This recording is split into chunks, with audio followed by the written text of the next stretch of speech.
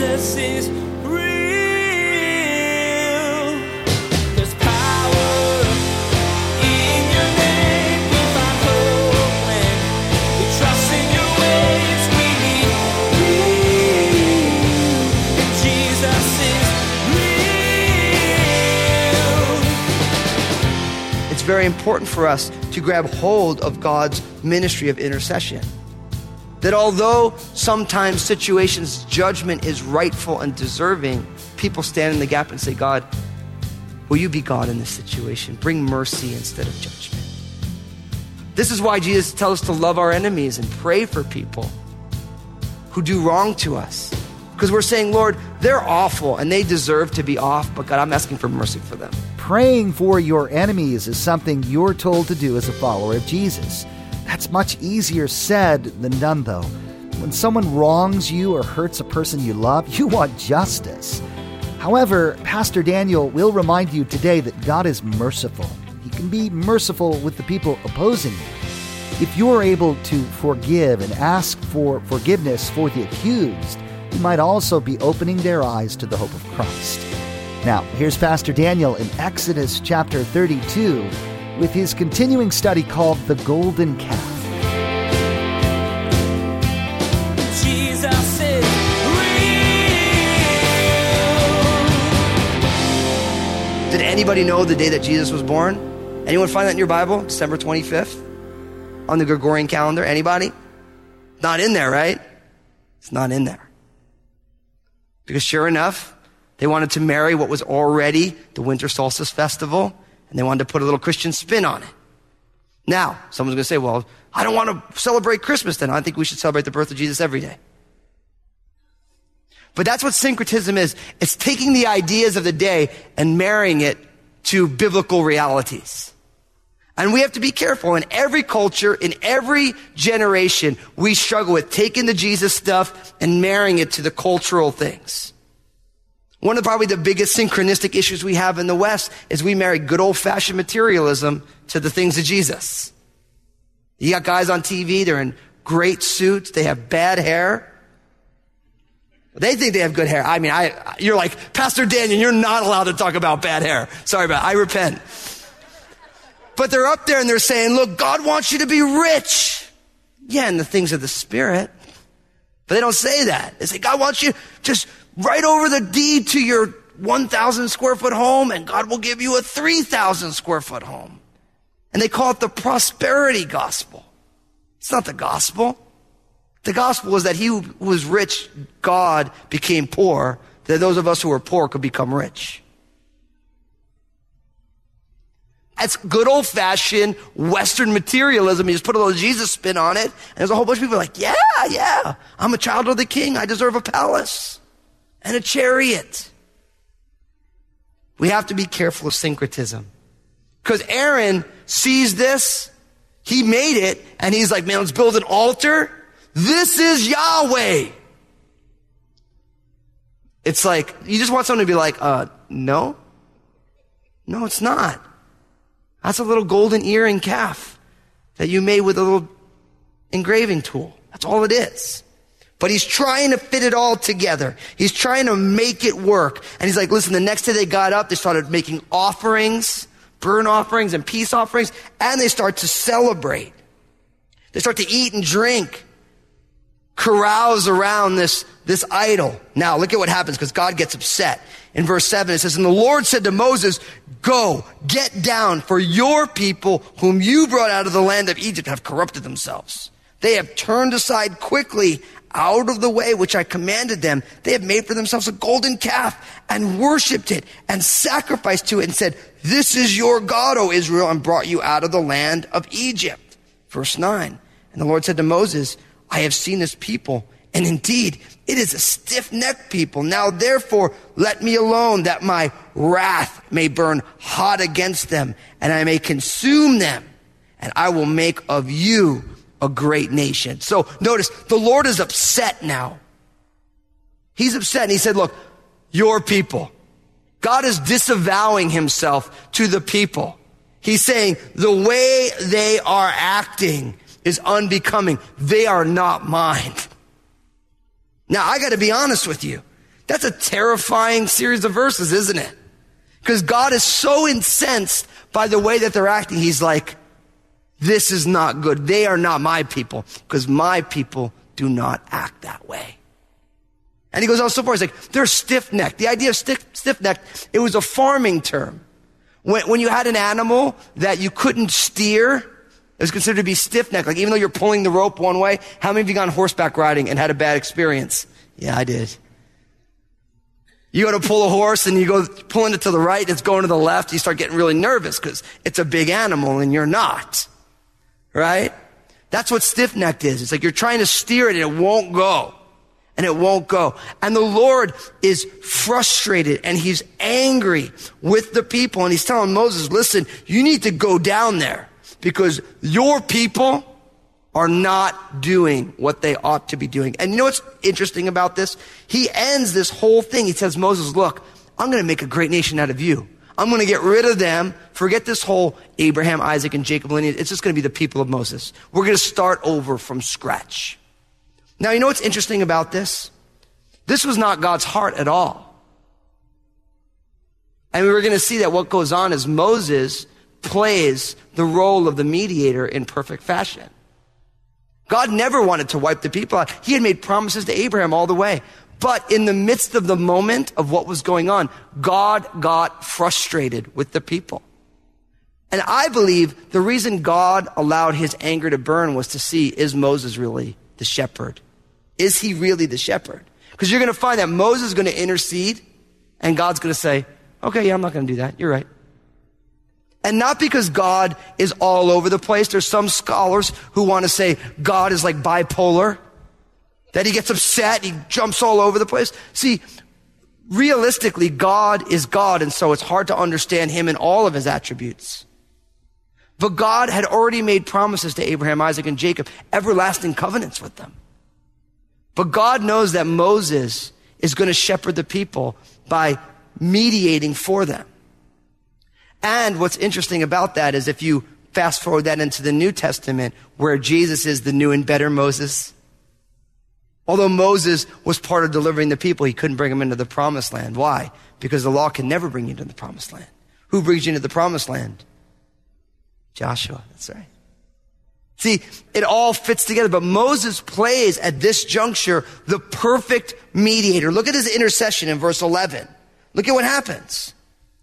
He says this, and Moses pleaded with the Lord his God and said, Lord, why does your wrath burn hot against your people, whom you have brought out of the land of Egypt with great power and with a mighty hand? Why should the Egyptians speak and say, he brought them out to harm them, to kill them in the mountains and to consume them from the face of the earth? Turn your fierce wrath and relent from this harm to your people. Remember Abraham, Isaac, and Israel, your servants, to whom you swore by your own self and said to them, I will multiply your descendants as the stars of heaven. And all this land I will have spoken of, I give to your descendants, and they shall inherit it forever. So the Lord relented from the harm which he said he would do to his people. Now notice this. This is a 4-verse prayer. Although short, it was strong. And we have to be careful not to think that we are heard in our prayers for our many words. Didn't Jesus talk about that? I mean, when they said, Lord, teach us to pray, he told them to pray, and it's like a 5-second prayer. That model prayer, Our Father. Jesus' longest recorded prayer, John 17. You can read it in about 1.5 minutes. Moses' prayer is short, but strong. And notice, what makes his prayer strong? He prays God's own word back to him. That's what he does. Moses says, Lord, this isn't about the people, this is about you. And I believe that this is a very important lesson for us to learn, because oftentimes when we pray, we say, God, I need, I want, I'd like, you need to do.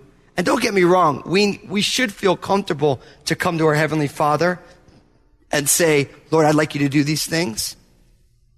But you know what? What we're saying is, Lord, I want my will done.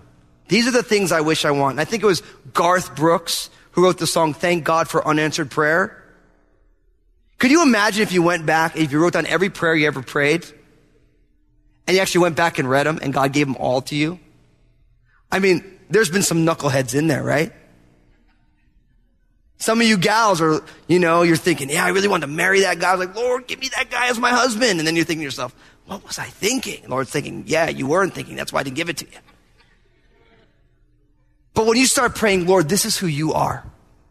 This is who you are. Lord, this is not about me and the children of Israel. This is about your glory, God. And each single line of this is beautiful because Moses is saying, God, this is who we know you to be. And what Moses does is instead of focusing on the children of Israel's error, he focuses on the character of God. And brothers and sisters, I'm here to tell you, we need to pray like that. So often we focus on the problem and not the person of the true and living God. We're saying, Lord, all this thing is a mess, without saying, Lord, you are a good God. You told me that you love me. You told me that you're for me and not against me, that you'll never leave me or forsake me. And Lord, I commit myself into your hands because you are capable, and I realize that I am not capable of knowing what's best for me, and I trust you, God. I would like this thing to be worked out in this ways, but Lord, not my will, yours be done, because you know what, God? Your way's better than my way. And it's always been, and it always will be. Lord, I love you. I can't wait to see what you're going to do. In Jesus' name, amen. And I'm here to tell you, when you pray that type of prayer and you walk out of your prayer closet, you're totally different than when you got in. Because, how many of us, you go in to spend time in prayer and you walk out more stressed out than when you got there? You guys know what I'm talking about? Because by the time you hash out all the details to kind of fill God in on everything he already knows, you're more aggravated than when you got there. Because as you express all of it, you're like, this is really, really, really, really bad. And now I'm angry, Lord, But when you pray God's character, when you say, Lord, these are your people, you made promises. The Egyptians are going to say, wow, look at what this God did. He brought them in the wilderness to off them. Your testimony in the world, Lord.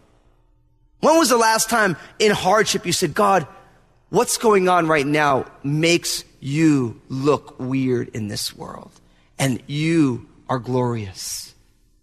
I'm just going to read the prayer again because this prayer to me is so powerful because it's so God-centered. It's so focused not on the problem, but on the solution. And the solution is the Lord himself and what he has already promised to do. So look, verse 11, Moses pleaded with the Lord his God and said, Lord, why does your wrath burn hot against your people, whom you brought out of the land of Egypt with great power and with a mighty hand?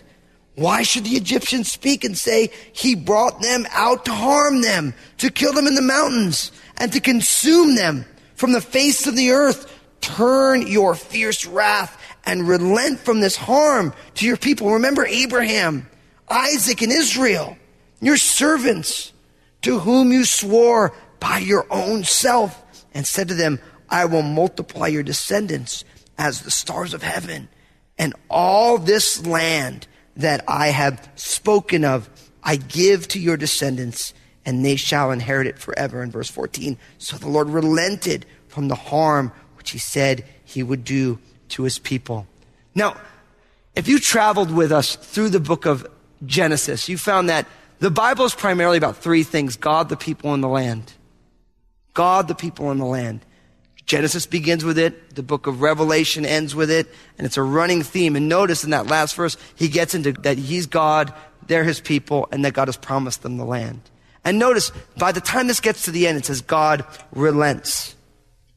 God changes his course of action. Now, a lot of people want to say, well, what about Numbers 23:19? It says that God is not a man that he should lie, nor the son of man that he should repent. Has he said, and will he not do? They say, well, what does this mean if he's changing his course of action? Now, what's interesting is if you look in the Bible and you look at the ways that God works, God will change his course of action oftentimes. And most of the time, it's based on either the intercession of somebody on someone's behalf, the repentance of a group of people, like you think of Nineveh, or God just simply being compassionate on the people. It's not that God changed his mind. He just said, I'm going to do this, and then he changed his course of action. Because of Moses' standing in the gap. And that's why I also believe it's very important for us to grab hold of God's ministry of intercession. That although sometimes situations, judgment is rightful and deserving, people stand in the gap and say, God, will you be God in this situation? Bring mercy instead of judgment. This is why Jesus tells us to love our enemies and pray for people who do wrong to us. Because we're saying, Lord, they're awful and they deserve to be off, but God, I'm asking for mercy for them. When the victim of evil comes in that way, God will avert the course of action.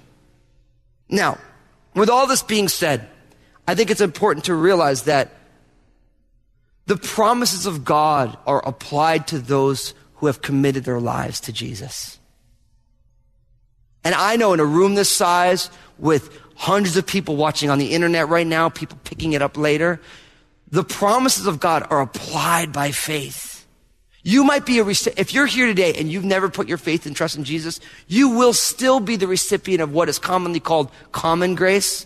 Like God doesn't only make it rain on his people and it's not raining on other people. But the application of the promises of God in your life come by saying, Lord, I want to be a family member. And once you become a family member, then you have access to the inheritance of the family. But if you are saying, I don't want Jesus, that's all fine and well, I like doing my own way, then you do not have access to pray the promises of God because you're not part of the family. Like if Obadiah, my son, comes into the house and makes a beeline for the pantry, he's my son, I might keep him away from my Twinkie stash, but, it's like he's allowed in there. Right? But if Obadiah comes and makes a beeline into your house, you might be like, hey, who's this kid in my pantry eating my ding-dongs? It's inappropriate, right? And that's why I'm here to tell you, listen, God wants you to be able to seek him, talk to him, and pray based on his character. He wants that. And he wants that so much. He sent him who was the most precious to him, his own son, Jesus Christ, to die on a cross, a death he didn't deserve for you and for me. And all you need to do is say, yes, Lord, and simply respond to Jesus and say, God, I was doing my own thing. I want to be part of your family. I want access to all that you are for me in Christ. I don't even know what that means, but I want to be in. And then guess what, man? You have free dibs on the fridge. You do. You have a house key. There's a bed set up there. There's a place at the table for you. But don't think you cannot be part of the family and get into the house. But God, listen, no matter what you've done, he's placed an open door for you. You just have to say yes. It's not like God saying, look, I want you to click your heels 3 times, spin around and say, I wish I was home. I wish I was home. I wish I was home. And then maybe if you're lucky, you'll get in. He simply sent Jesus 2,000 years ago, a fixed point in history, historically verifiable. He came, he lived the perfect life, he died, he rose again for you. And all you have to do is just say, Lord, please, Lord, I want it. I want it. I want to be in. And it doesn't matter what you've done. You might be saying, well, God, why would God want me in his family? I've totally screwed everything up. Listen, we've all totally screwed everything up. God doesn't let you in because you're good enough. God lets you in because he loves you that much. It doesn't matter what you've done. Listen, I know there's some here right now, you're listening online, you're like, I can't go there. I've done too much wrong. Listen, at the cross, he dealt with everything. No matter how many abortions, no matter how many marriages, no matter how deep the wake of hurt people is behind you, if you come to Jesus, you will be forgiven by God. And then God will give you the grace to start to go back to people and say, listen, I've been a royal knucklehead and I am so sorry. And if there's any way in your heart you can find to forgive me, I would be totally humbled. But if you didn't, I would completely understand. But God is doing a work in my life and I have completely wronged you. And I'm sorry. But you have access to the house by saying yes to Jesus. He is the door of the sheepfold. He is the way, the truth, and the life. No one comes to the Father except by him. And if you do, then you can come to him and say, Lord, you need to do a work here because this is who you are. Now, verse 15, look at what happens. So Moses turned and went down from the mountain, and the 2 tablets of the testimony were in his hand. The tablets were written on both sides. On the one side and on the other side, they were written. Now, the tablets were the work of God, and the writing was the writing of God engraved on the tablets. Verse 17, and when Joshua heard the noise of the people, and they shouted, he said to Moses, there is a noise of war in the camp. But he said, it is not the noise of the shout of victory, nor the noise of the cry of defeat, but the sound of singing I hear. So Moses is traveling down. He has these 2 blocks of stone, tablets of stone, with the 10 commandments on it. Right? And he's coming down, and somewhere on the descent down, he meets with Joshua. Joshua is Moses' apprentice. We're going to find that Moses allowed Joshua along for the ride, and Joshua ended up became the next leader of the children of Israel. And you know, when I see these things, I can't miss but say, who are you pouring into? Who have you brought under your wing and say, look, I'm going to do this. You're going to watch. We're going to talk about it. Because what's cool is you're going to find eventually Joshua's doing all sorts of things, and Moses is watching Joshua do things, and Joshua ends up doing more than Moses ever could do. Because Moses was self-giving.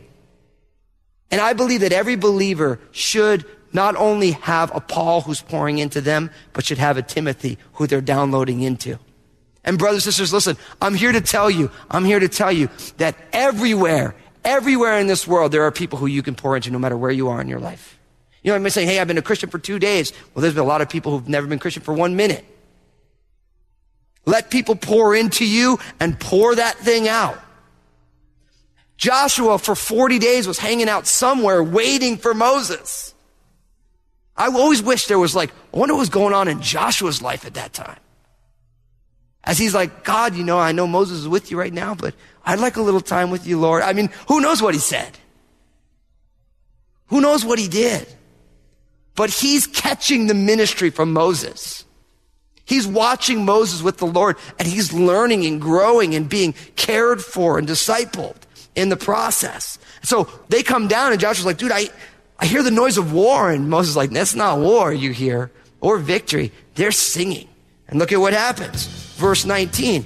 And so it was, as soon as he came near the camp, that he saw the calf and the dancing. So Moses' anger became hot, and he cast the tablets out of his hands and broke them at the foot of the mountain. Then he took the calf, which they had made, burned it in the fire, and ground it to powder, and he scattered it on the waters and made the children of Israel drink it. Jesus is real. Are you willing to pray for your enemies? This isn't an easy request, but it's one that God makes of you. Today, Pastor Daniel shared with you that even though he knew the Israelites were wrong, Moses prayed that God would remember his promises. He asked for mercy, and God gave it. The people still needed to face punishment, but because of Moses' intercession, they didn't lose their lives.